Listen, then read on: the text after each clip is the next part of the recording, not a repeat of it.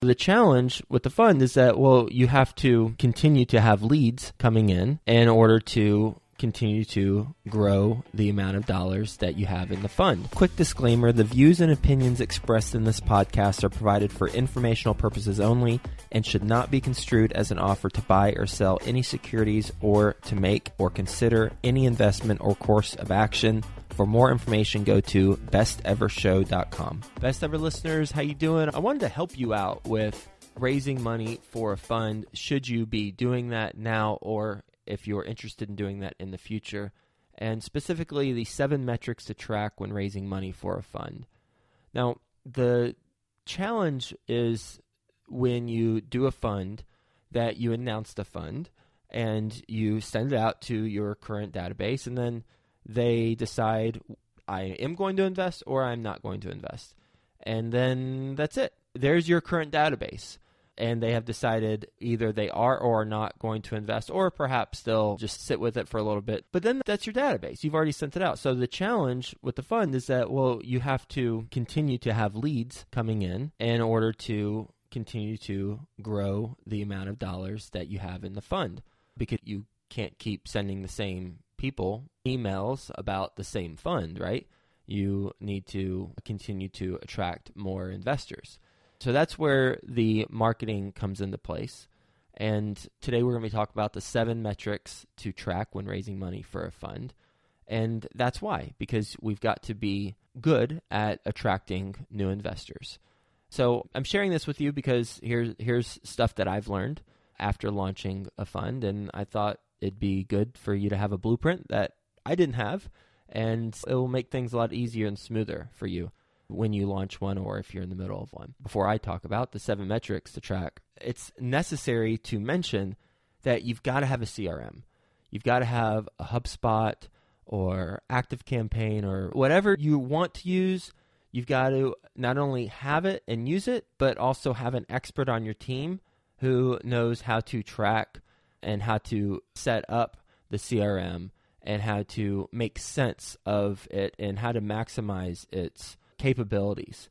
Because if you don't have that, if you have the CRM but you don't have an expert, then you're only scratching the surface, number one. And number two, you're probably not getting the most accurate information in order to make business decisions. So get a CRM and then have an expert who is working on your team's behalf to track it. We'll get back to the show in just 2 minutes, but first, some sponsors I'm confident you'll find value in learning more about. I'd like to introduce you to my good friends over at PassiveInvesting.com, a private equity real estate firm based out of the Carolinas. PassiveInvesting.com makes it easy for you to start investing in real estate.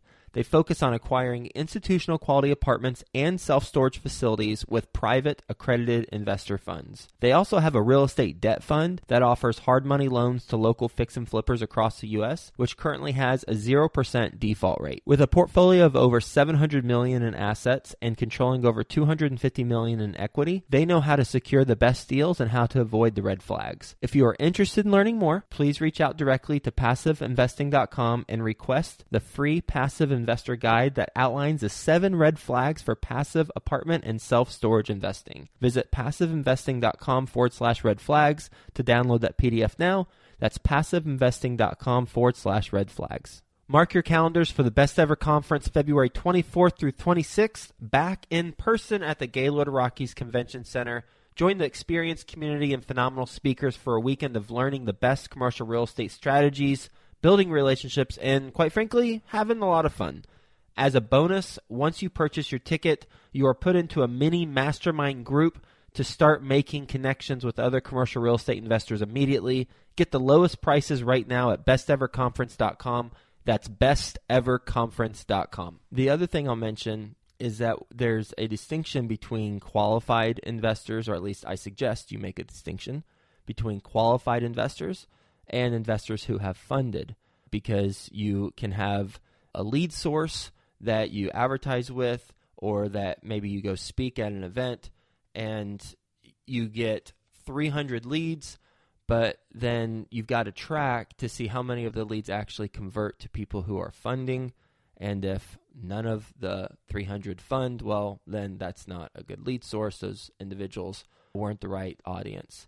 So you always have to have the qualified lead metrics versus the funded lead metrics and make that distinction between the two. So with that being said, let's get into the 7 metrics to track when raising money for a fund. Well, the first is total spend. You need to know clearly how much money that you're investing into attracting new investors. So first is total amount of spend that you have spent to date for attracting new investors. The second metric to track when raising money for a fund is total qualified leads. So total amount of leads who are qualified. By qualified, are they accredited investors? Do they file U.S. tax returns? Perhaps you want to qualify them from a investment amount potential. That's your call. But total qualified leads, how many total qualified leads are you attracting? So that's the second metric. The third is the qualified lead cost per acquisition. So the qualified lead CPA, you'll want to know, okay, of the total amount of dollars spent, how many leads am I getting in? And what does that equal from a per person standpoint? That how much does it cost me to attract one qualified lead? That's likely going to be in the low hundreds. And then the funded lead CPA, here's where it gets really interesting, and that is tracking the cost per acquisition of each lead that you bring in.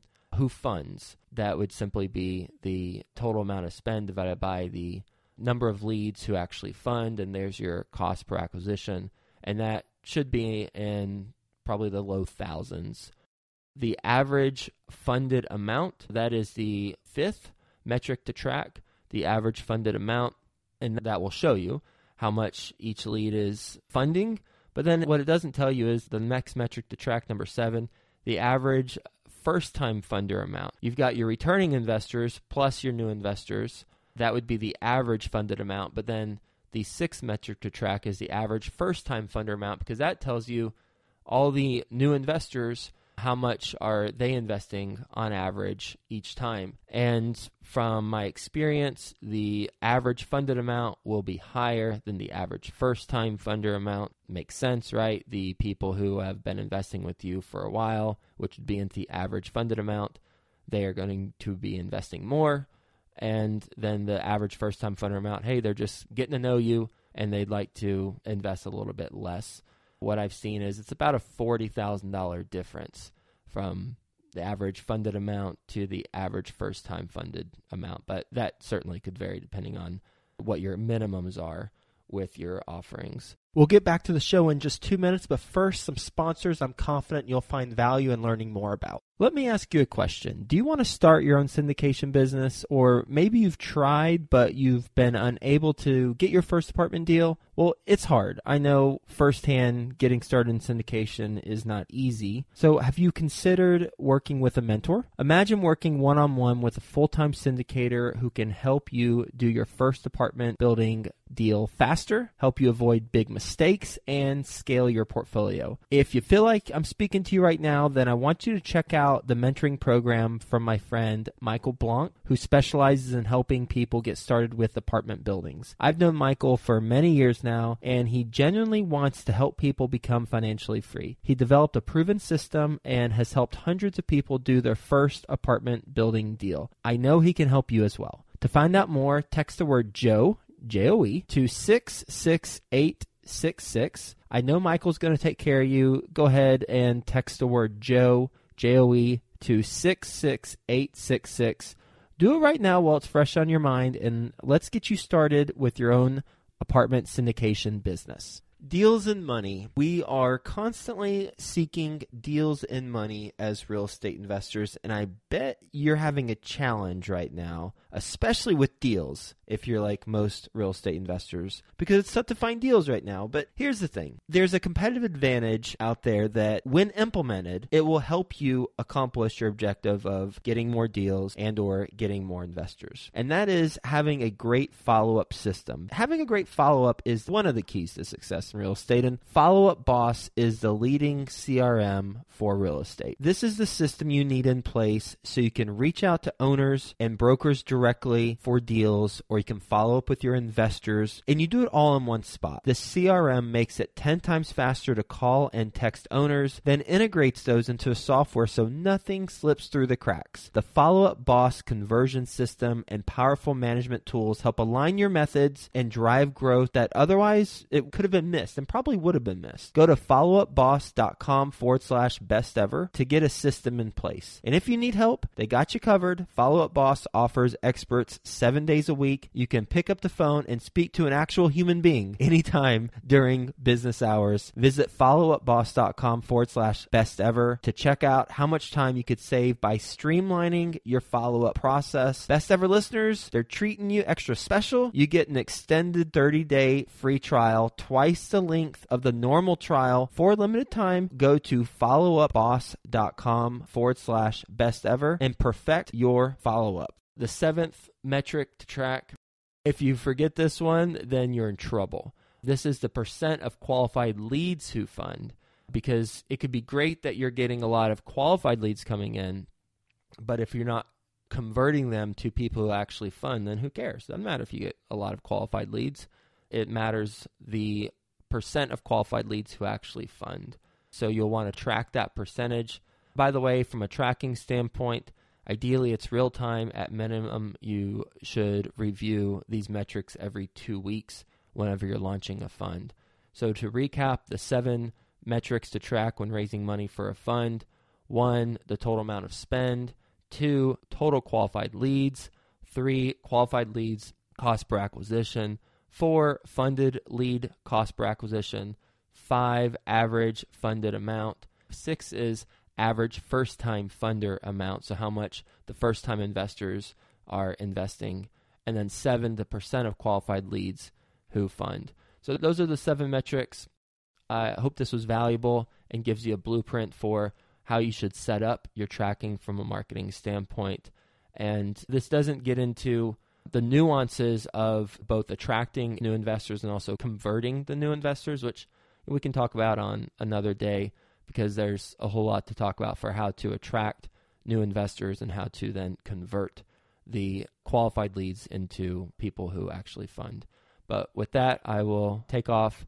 Hope you have a best ever day, and talk to you again soon.